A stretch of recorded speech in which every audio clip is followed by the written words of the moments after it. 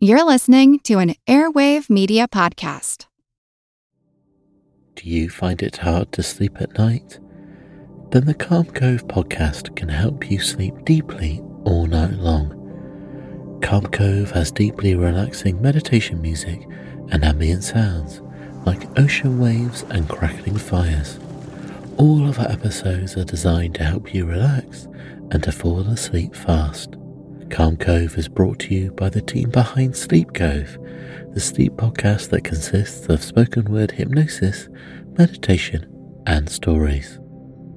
So if you want to listen to a beautiful soundscape tonight, search for Calm Cove on Apple Podcasts or Spotify and see how we're helping millions of people relax and go to sleep every night.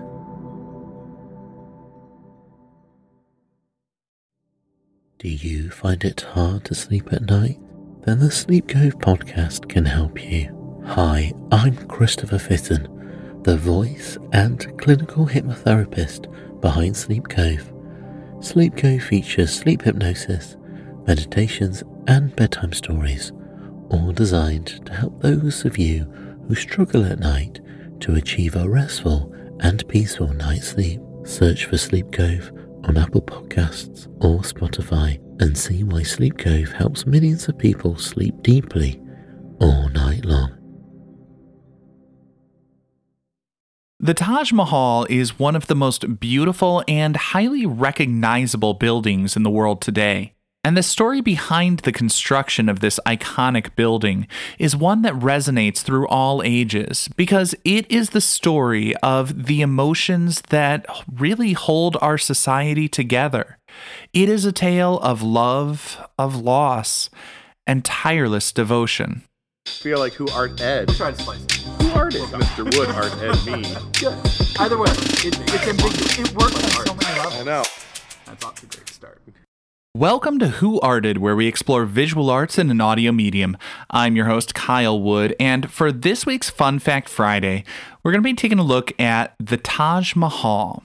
In 1607, Prince Khurram met his future wife.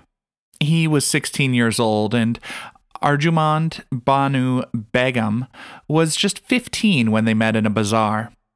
While it was said to have been love at first sight, the marriage would wait. It wasn't until 5 years later, in 1612, that the two were married.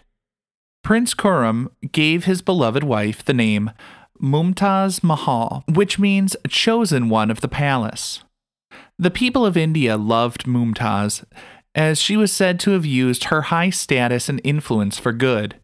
She kept a list of widows and orphans, and then made sure they were given food and financial support. Over the years, Prince Khurram became Shah Jahan, the fifth emperor of the Mughal Empire. He and Mumtaz Mahal were together for 19 years.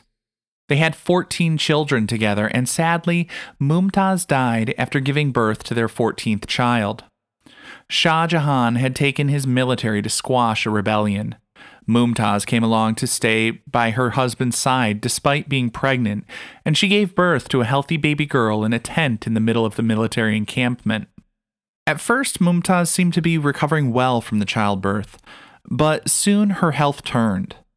When the Shah got word of his wife's poor health, he rushed to be by her side, and she died in his arms just one day after giving birth to their final child. Shah Jahan was overcome with grief. He's said to have gone into his tent and wept uncontrollably for 8 days. When he finally emerged, legend has it he had noticeably aged with his hair turning white. Now, it was customary to bury the deceased immediately, and they did so. But Shah Jahan knew he wanted to build a grand monument to his late wife. There is no primary architect listed for the Taj Mahal, but we do know that the Shah was interested in architecture himself, and he's believed to have worked on the plans directly along with a number of the best architects of the time.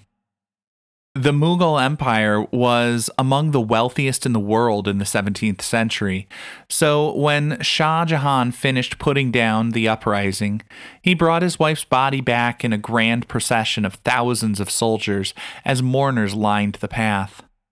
She was temporarily buried on land donated by a nobleman as the Taj Mahal was built. The Shah spared no expense to make sure the mausoleum would not only be breathtaking in its beauty, but also to ensure that it would be constructed as quickly as possible. He contracted around 20,000 laborers to get the job done. One of the most striking elements of the design is the beautiful white marble. The giant stone bricks were quarried in Makrana, about 200 miles from the build site. In addition to tens of thousands of human laborers, animals were enlisted to help as well. It's said that about 1,000 elephants and untold numbers of oxen were used to drag the massive marble blocks across those 200 miles. The Taj Mahal has a massive dome stretching 240 feet, covered in marble. There are also 4 thin white marble minarets to mark the 4 corners. Of course, without cranes, getting giant slabs of marble to such heights was no easy task. A ramp would be constructed to bring the pieces up, and to keep the incline manageable, the ramp used in this construction had to be about 10 miles long. Shah Jahan never really got over the loss of his wife. He remained in mourning for 2 years before his position was usurped by his 4th son. He was imprisoned in a fort in Agra in 1658. From what I understand, he was not treated too badly. He was afforded the luxurious accommodations he had enjoyed as a ruler, but he was forbidden to leave and spent the final 8 years of his life in the fort looking out the window at the Taj Mahal. When he died in the year 1666, Shah Jahan was reunited with his beloved wife, Mumtaz Mahal, in the crypt beneath the Taj Mahal. This concludes this week's episode of Who Arted, part of the Airwave Media Podcast Network. If you found this tolerable, please leave a rating or review on your favorite podcast app. You can find images of the work being discussed this week and every week on social media at Who Arted Podcast on Twitter, Instagram, and TikTok, and of course on the website whoartedpodcast.com.